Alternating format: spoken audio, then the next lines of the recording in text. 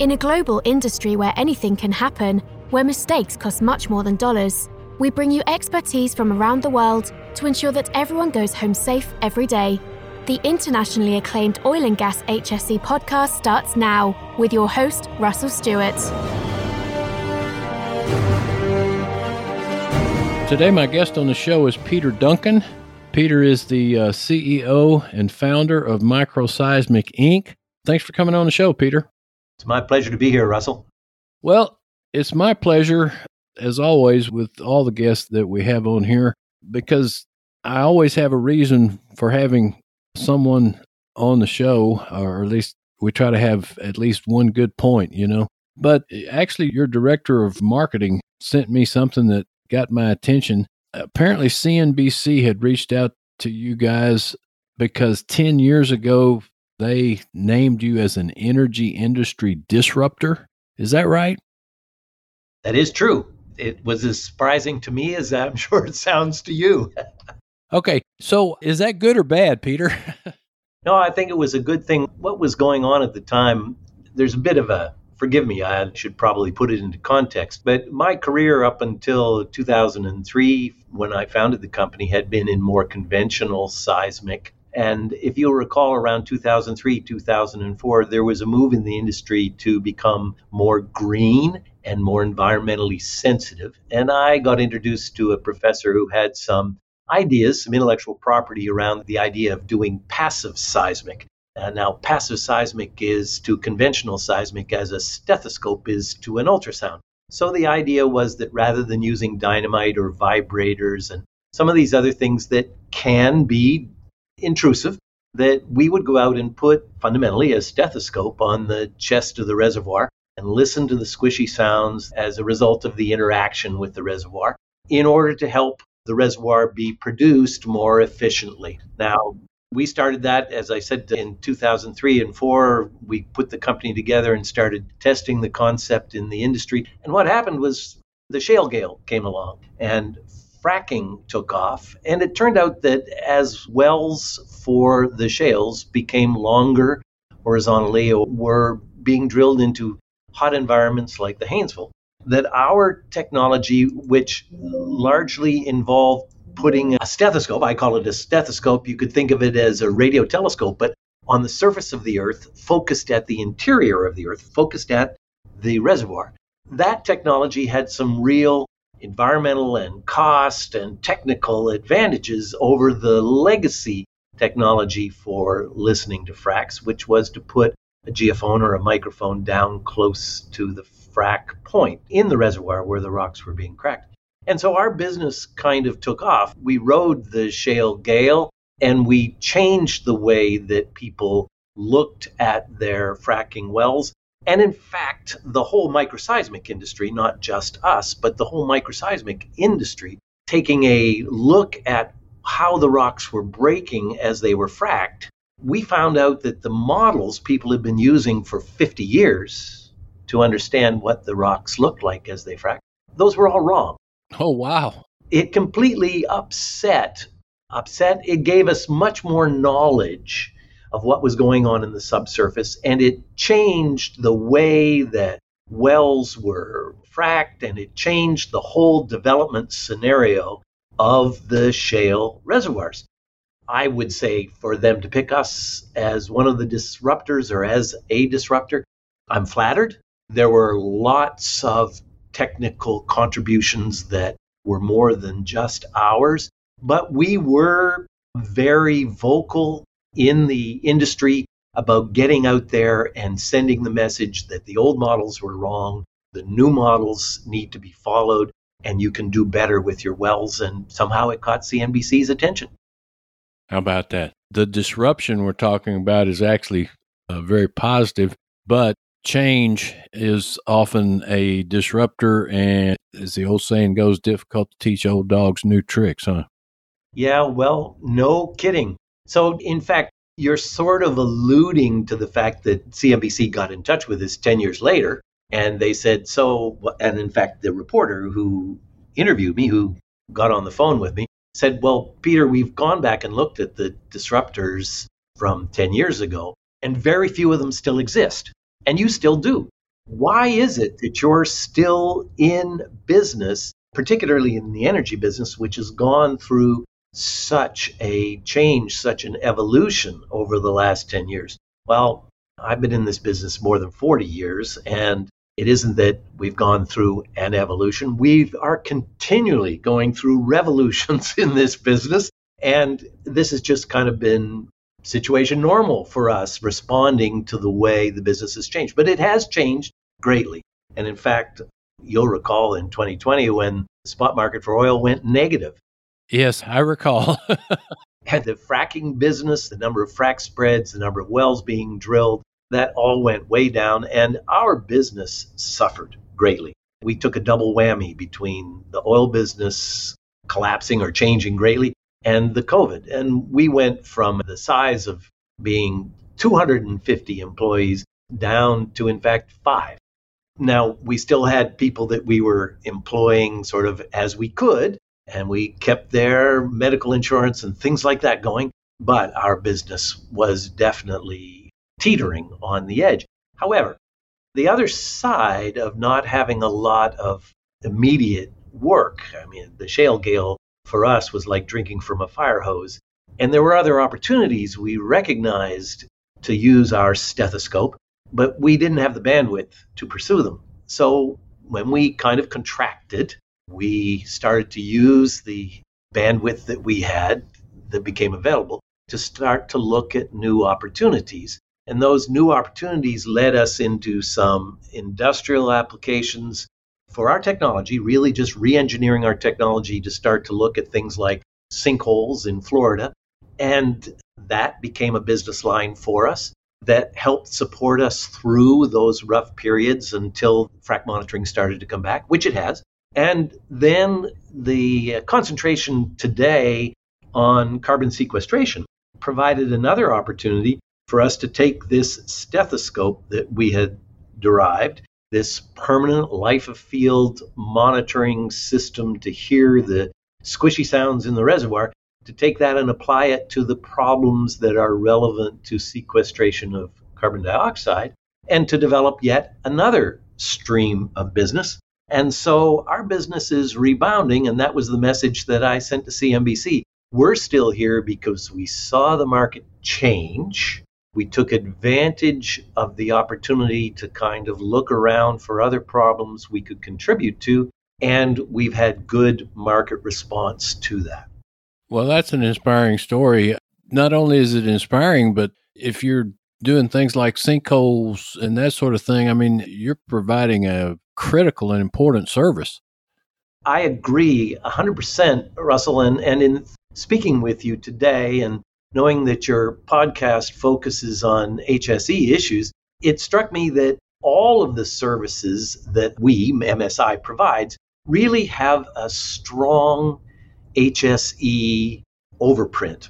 I'm an old guy. You mentioned about old dogs and new tricks. I'm an old guy, and I tend to think initially, as I start to think of HSE, I think of the safety of my crews and my people. And there's been an evolution in our company of our, and particularly my, thinking about safety. I'm an old doodlebugger. And in the field of seismic out in the field, you know, in the older days, and I'm talking 30, 40 years ago, we were kind of rough and tumble. And safety was important, but it wasn't the most important thing. It wasn't front and center all the time.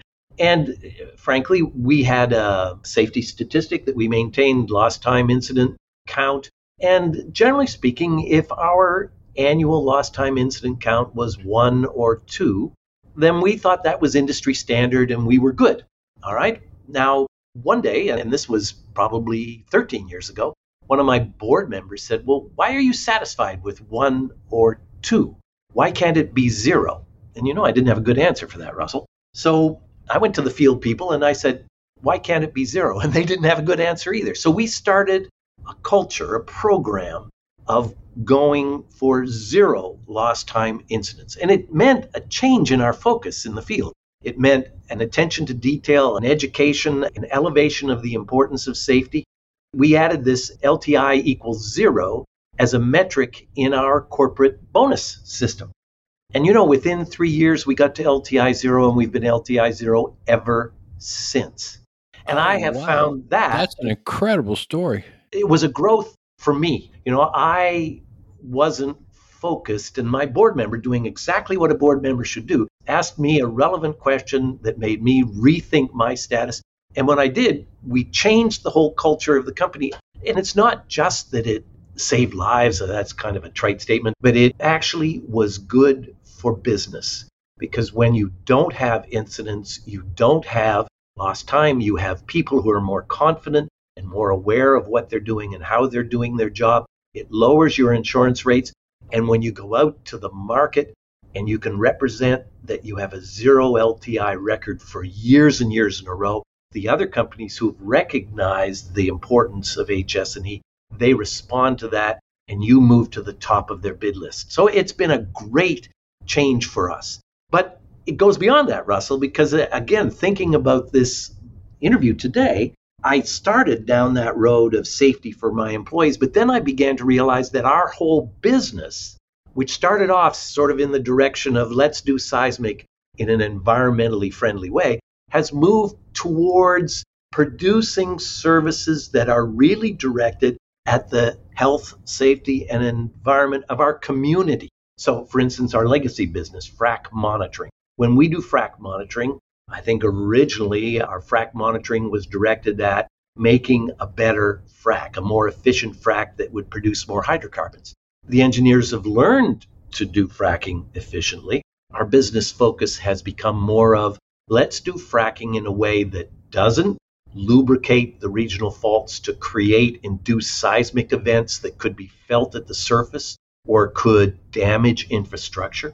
Let's create fracs that keep the frac fluid and the fracking events constrained to the reservoir so that they don't go shallow up into the drinking water. Not that they ever did. I mean, that was just bogus from the beginning.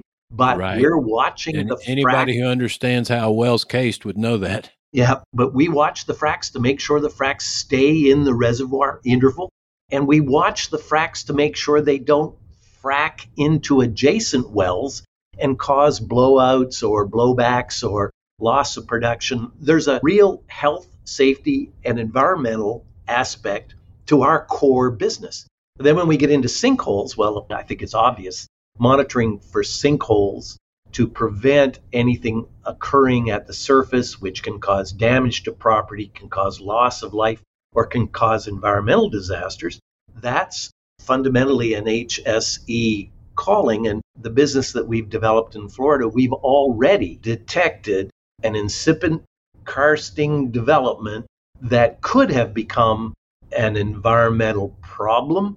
But by early detection, our client was able to intervene and mitigate the issue by filling the potential karst with cement to keep it from coming to surface. And on the CCS side, our whole focus is on making sure that while we're injecting the carbon, the CO2, we're not, again, lubricating faults that are going to create regional seismic events. If we start to see small seismic events that are growing in magnitude, indicating that a regional fault's being reactivated, we can tell the client they shut down the injection temporarily, they let the pressure leak off, and that system will shut down, mitigating that seismic hazard. But as well, we can monitor for the integrity of the caprock to make sure that the CO2 is staying in the reservoir, that it was put in place where it was put, and that it's not leaking out to the surface.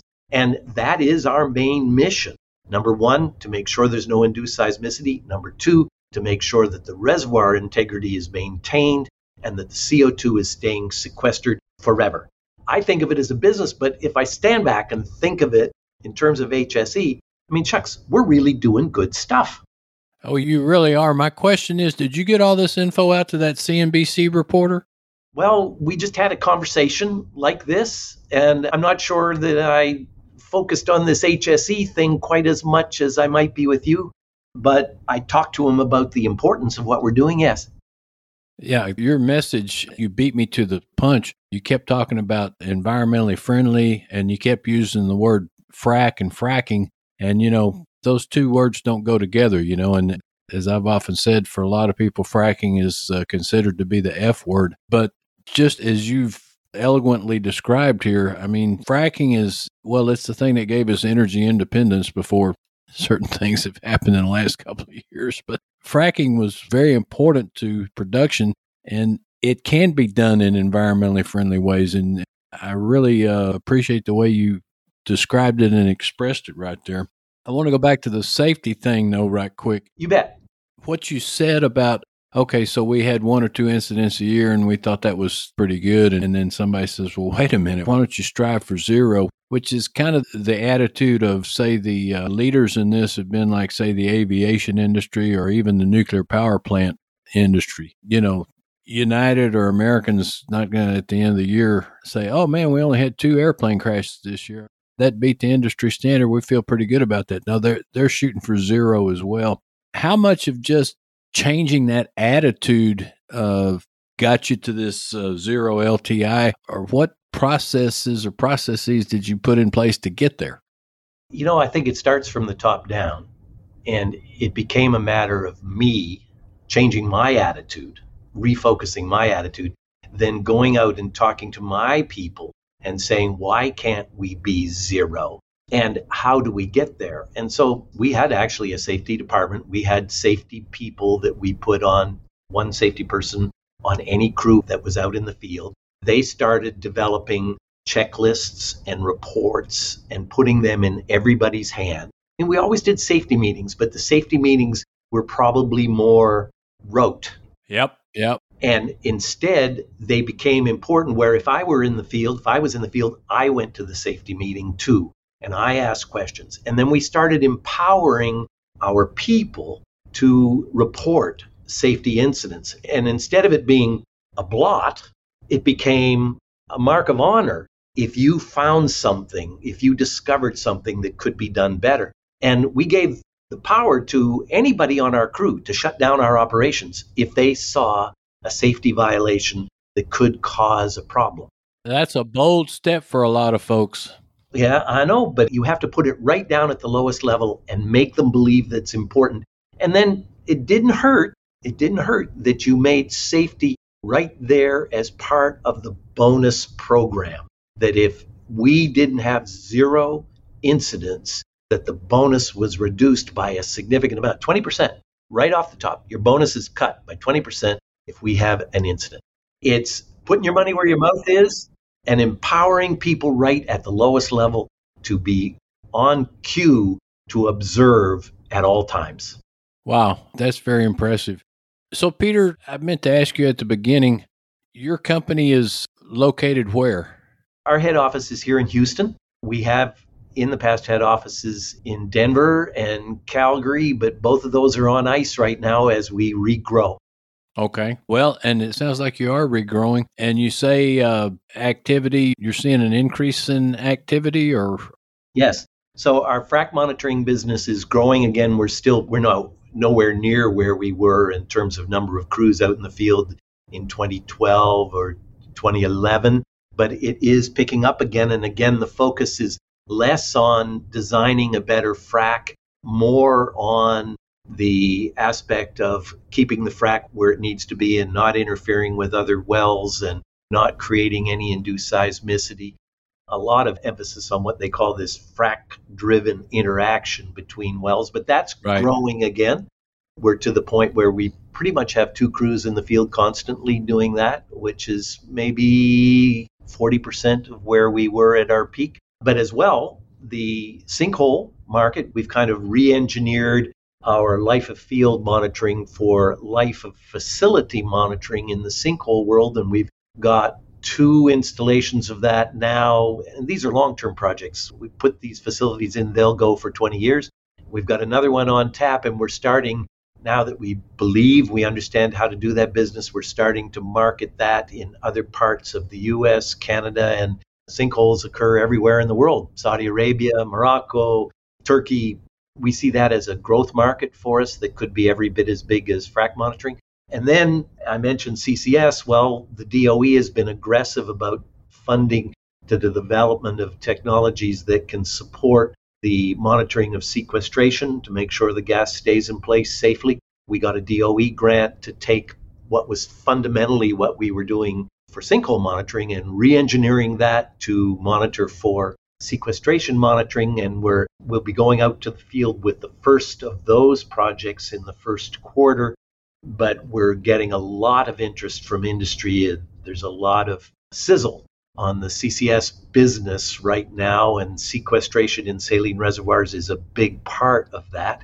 And our monitoring of it is almost mandated. It is mandated that you must monitor to make sure that you're not creating earthquakes and that carbon is staying in place. And we believe we have a technology that meets all of those mandates, and we're getting a really good response from the industry. And then I would just want to add one other thing, because we talked about fracking, and you mentioned fracking not being necessarily thought of as environmentally friendly. Yeah, the F word. Yeah. Well, fracking in the oil business is one thing, but there is a new and developing green technology, geothermal. And the old ways of harvesting heat from the earth geothermally that have been practiced for a long time are pretty small and had troubles becoming economic. But with decline in the oil and gas business, frac engineers have had the bandwidth to see the opportunity in bringing oil field fracking technology to the enhanced geothermal system world. And really, there have been enhanced geothermal projects going on for probably 20 years, but they were all more academic oriented and hadn't taken advantage yet of what the oil field learned in the last 15 years about how to do better fracs. Learning that largely because of the imaging that the microseismic companies provided. So now that technology is being ported into the enhanced geothermal system industry. And I think we're going to see some great things happen in that business that are going to provide cost-effective and clean electricity to us. And I think that companies like ours, Microseismic Inc., are going to participate in the development of those improved heat exchange chambers, improved through the application of oil field best of practice fracking. There you have it, folks. That right there was worth the price of admission, as we always say. Peter, I really have enjoyed this conversation. As I said, been inspiring and refreshing. I'm probably not going to wait 10 years to reach back out to you. The CCS, carbon capture sequestration, we might want to, after you've rolled this thing out the first part of next year, we might want to talk about that maybe a year from now and see how that's going. I think that's a huge, huge thing now. And there you have it, folks. Microseismic Inc., or MSI, located in Houston, Texas. They're doing a lot of great things, as you can tell by listening to this podcast. Reach out to Peter. We'll put his website information in the show notes. We'll also put in his LinkedIn URL. And thanks, Peter, again for coming on the show. Russell, it's been my pleasure. As you can tell, I love what I do and I love to talk about it. And you talk about it well. So thank you again. And as always, thanks to everyone for listening. Tune in again next week for another episode of the OGGN HSE podcast, a production of the Oil and Gas Global Network.